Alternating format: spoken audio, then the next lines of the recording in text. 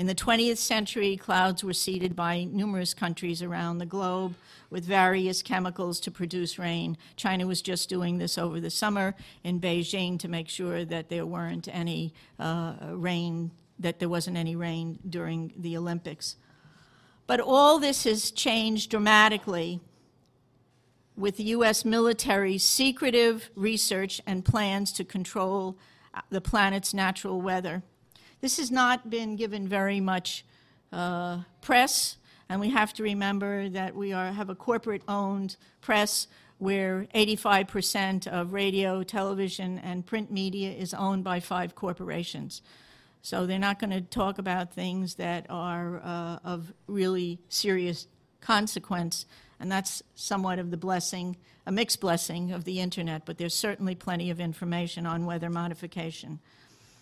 The Air Force is on record as saying, quote, they want to control the weather by 2025, and we are not talking about just seeding the clouds for rain. Weather modification means, quote, any activity performed with the intention of producing artificial changes in the composition, behavior, or dynamics of the atmosphere, unquote.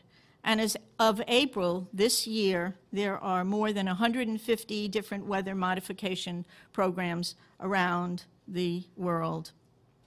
Since about 2000, the Department of Defense and the Department of Energy have been spraying the entire United States sky with a toxic brew of chemicals and other biologic agents. Do we have that? Can we do that? Just want to show you something. We have 2 different kinds of trails in the sky right now. One are called contrails. How many of you know what contrails are? Contrails are what have been around from the ends of planes since World War II. These are very, very short exhaust trails that usually evaporate within a few minutes. You just look up at the sky and you'll just see a jet, sometimes with 4 trails, but it evaporates pretty quickly. How many of you know what chemtrails are? Nobody. The military and some commercial planes are spraying us with what are called chemtrails. I want you to look at these. And oftentimes, before there's a weather front, there are heavy assaults from these planes just before a weather front is changed and comes in.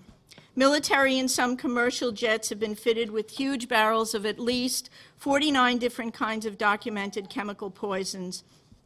Among other documented ingredients in this toxic man-made clouds are pathogenic molds, fungi, weaponized viruses, and made in some places like the secret site at Fort Detrick, Maryland, which is supposed to be a cancer site, but there are a number of scholars and professors tracking this that have big questions about this. Barium and nanoaluminum particles. What do these do to the human body? Barium is an alkaline earth mineral. It was discovered in 1774. At low doses, it can act as a muscle stimulant. At high doses, it detrimentally affects the heart and the nervous system.